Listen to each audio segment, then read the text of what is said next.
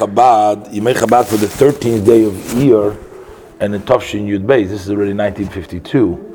The 13 days of Iyar, that was the day of passing Rabbi Yisrael Aryeh Leib Schneerson. That's the brother of the Rebbe, and as we'll see, he's interned in Tzfas. Yisrael Aryeh Leib. No, our Rebbe's brother. The Rebbe's brother. Yeah. So he says he was born in the year Tofresh Samach Tes. He was younger than the Rebbe. He was born in the city of Nikolaev. That's where they resided first. His parents, the Rebbe Levik and the Rebbe Tzachana, the Rebbe's parents and his parents, they lived in Nikolaev, where is the city where her father was the rabbi over there in the city of Nikolaev. And he had very tremendous talent, powerful talents. He was very smart. He was sharp, very deep, analytical. He had a mind of a genius. For a certain period of time, he actually lived in Leningrad, which was the place that the previous Rebbe lived, and he was very endeared by the previous Rebbe, and he was also very well liked by the Hasidim, and they would always surround him. They would challenge him with words of Torah, Hasidus, Halacha, and they would always, discuss with him various different aspects of the Torah. In the year Tafresh Tzadik, that's 1930. He left Russia, and he settled in the city of Berlin. It was just interesting how people couldn't easily leave. It wasn't an easy time to leave then. I'm not sure how they left Russia or how he got out, but he left Russia and he settled in Berlin, in Germany. In the year Tafresh Tzadik Daled, that's in 1934 approximately, he made Aliyah to Israel, and he settled in Tel Aviv, in which he got married. And then in 1950, he went to complete his studies, his degree. He went to Liverpool in England. He went to Liverpool to go to the university over there.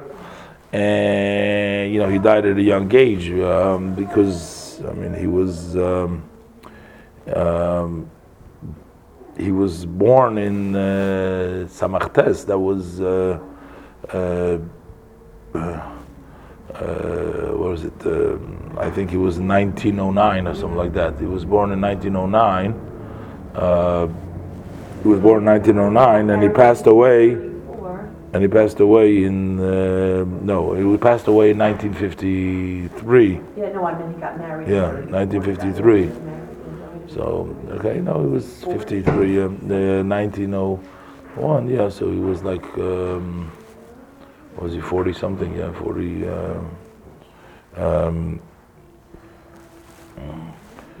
was like 40 years. Yeah. And what was his name? Yisrael Aryeh Leib. Yisrael Aryeh Leib.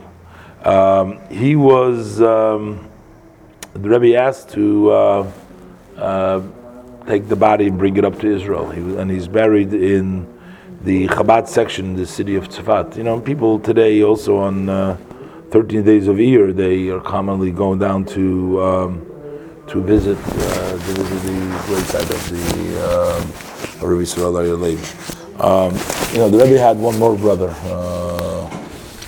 He had another brother, and so there was only actually three brothers that was there, and so the Hasidim especially, they wanted to stay connected, like somewhere physically with the Rebbe. He had there's still descendants from them that live in Israel, from this Yisrael Aryeh Leib.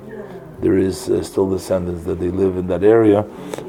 They're instructed not to trouble them. The Hasidim want to, reach out to them. I don't think that they're so religious. Maybe there's some, I'm not sure exactly, but there's family members over there. So that's technically, I think, the direct descendants or direct relatives from the Rebbe. That's probably one of the few that we know.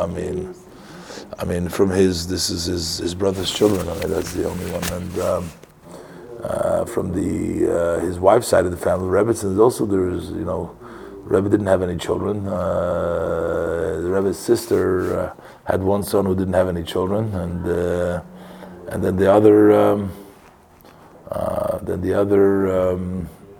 another daughter was murdered by the Germans, Yimach Shemam. So that's just the way.